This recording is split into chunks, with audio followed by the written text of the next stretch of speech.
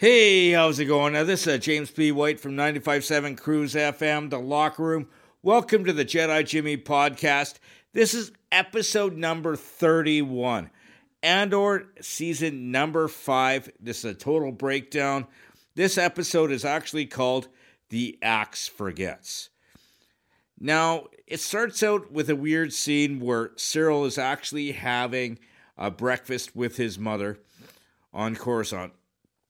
And the funny thing is she pours this blue milk on his cereal. We saw this blue milk earlier. It was actually on Tatooine when we met the Lars family. So that's Luke, Uncle Owen, and Aunt Beru. They were drinking the same color liquid. It's actually called Bantha milk. So the Bantha from the those big, long, hairy things from Tatooine. The Tusken Raiders ride those.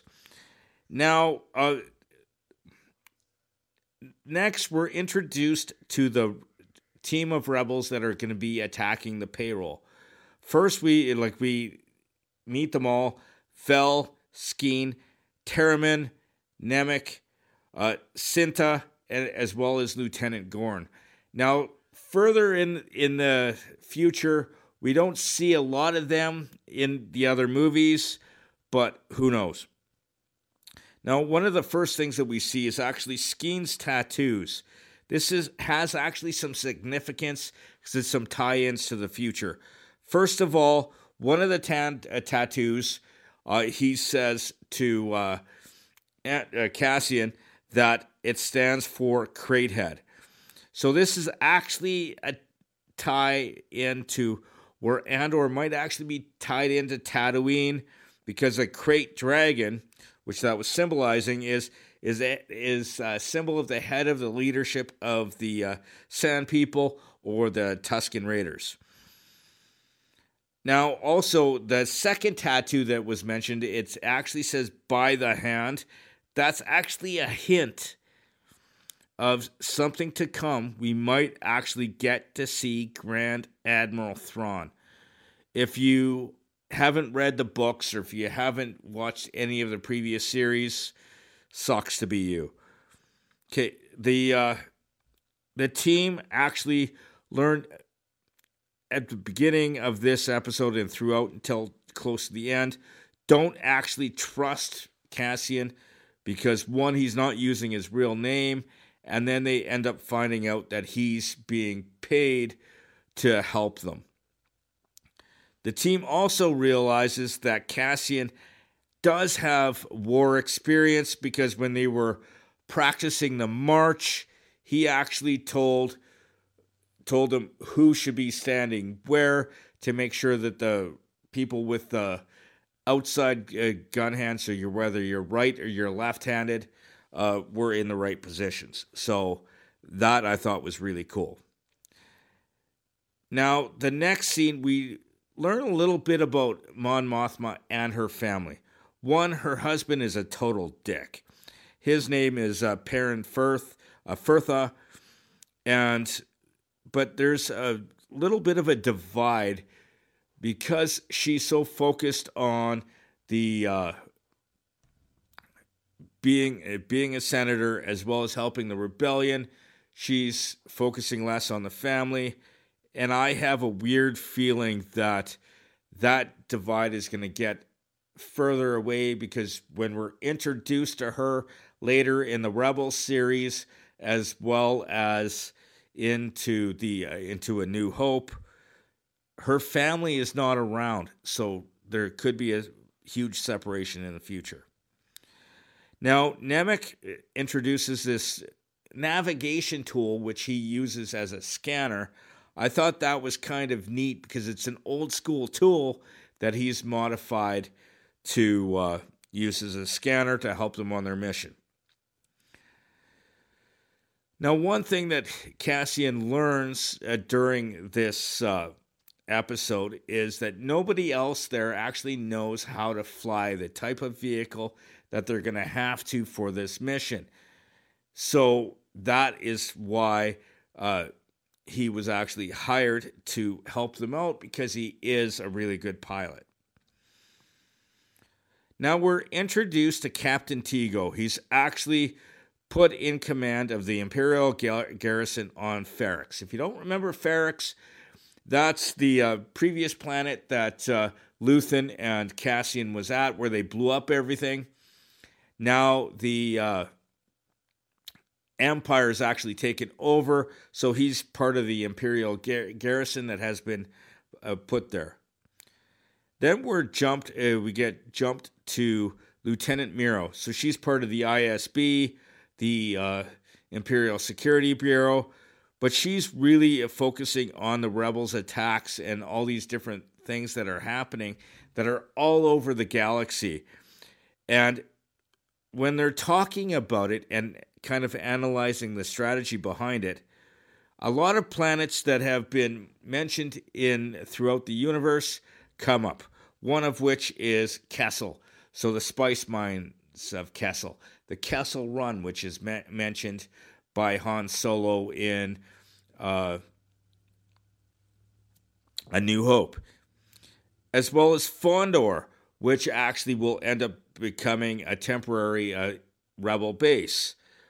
But the big thing that kind of sparked me a little bit was Jakku, which in about 35 years is actually the home of Rey. All of these things were actually kind of mentioned in this episode. I thought that was kind of cool. They're kind of bringing all the universes together. Now, while Luthen is actually in his gallery, he was on the radio trying to communicate with the team that's going after the payroll. But if you look behind him, above his, I believe it's his left shoulder, you see a cube and a pyramid-looking thing. They're actually holocrons. They're both the square one, so the cubed one is a Jedi holocron, as well as the pyramid one is a Sith holocron. In the Rebels series, they're really focused on those. They're a storage device of information from both the Jedi and Imperial, and they're only can be accessed by Force users. But in the Rebel series and other times that you're seeing, they're a lot smaller. So these bigger devices might have a whole lot of information.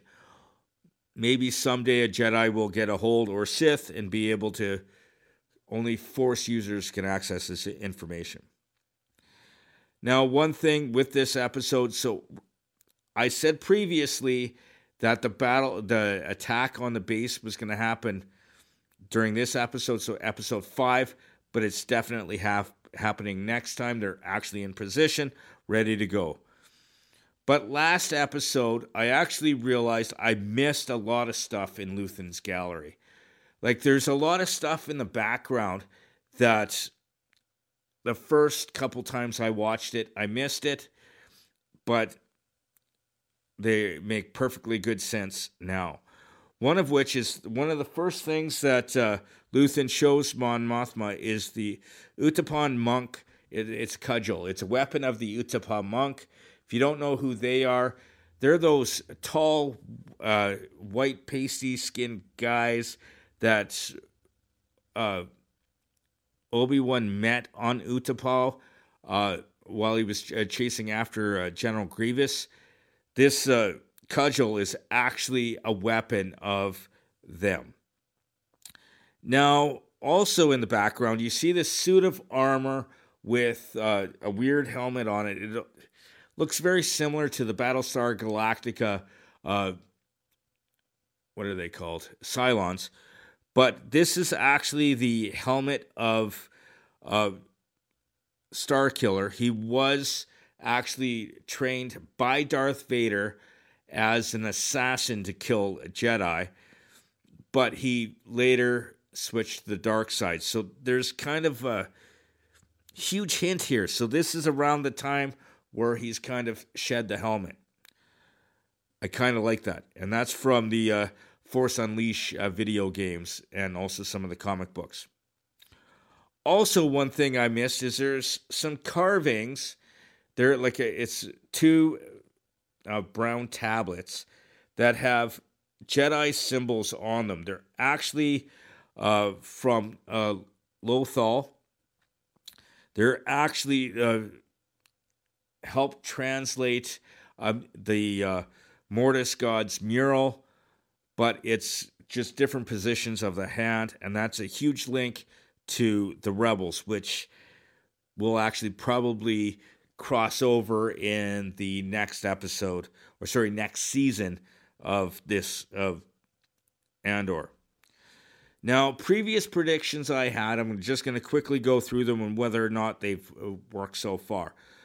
I said at the end of episode 3 that Mon Mothma, one of the members of the Rebel Alliance, would actually make an appearance, and she showed up in episode 4. And in episode 4, I did say that we could possibly see a Lando, a younger version of Han, or Chewbacca, because this is just after, it's 5 years after the Solo series.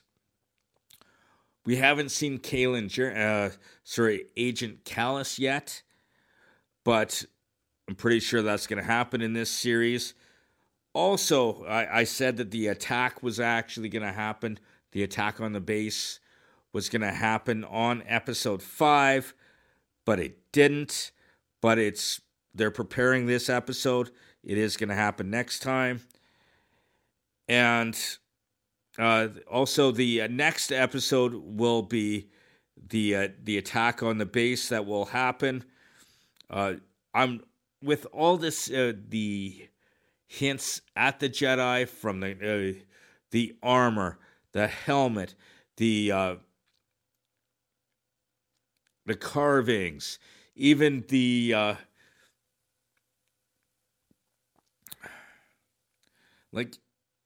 everything. It's just, we are going to see a Jedi coming up.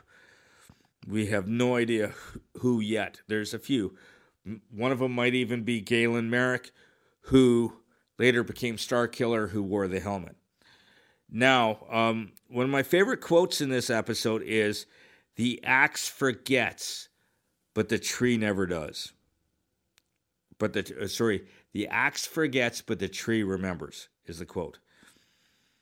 I will see you next episode, which is, I will be discussing episode 6. I do need to thank all my sponsors. First of all, a huge thank you to the Dean Blundell Network on deanblundell.com, as well as my buddy Army Chris for Fire for Effect Productions. He's helped me set all this up. He helps me with the editing, the sound, all that. I look forward to seeing you next time, and may the Force be with you always.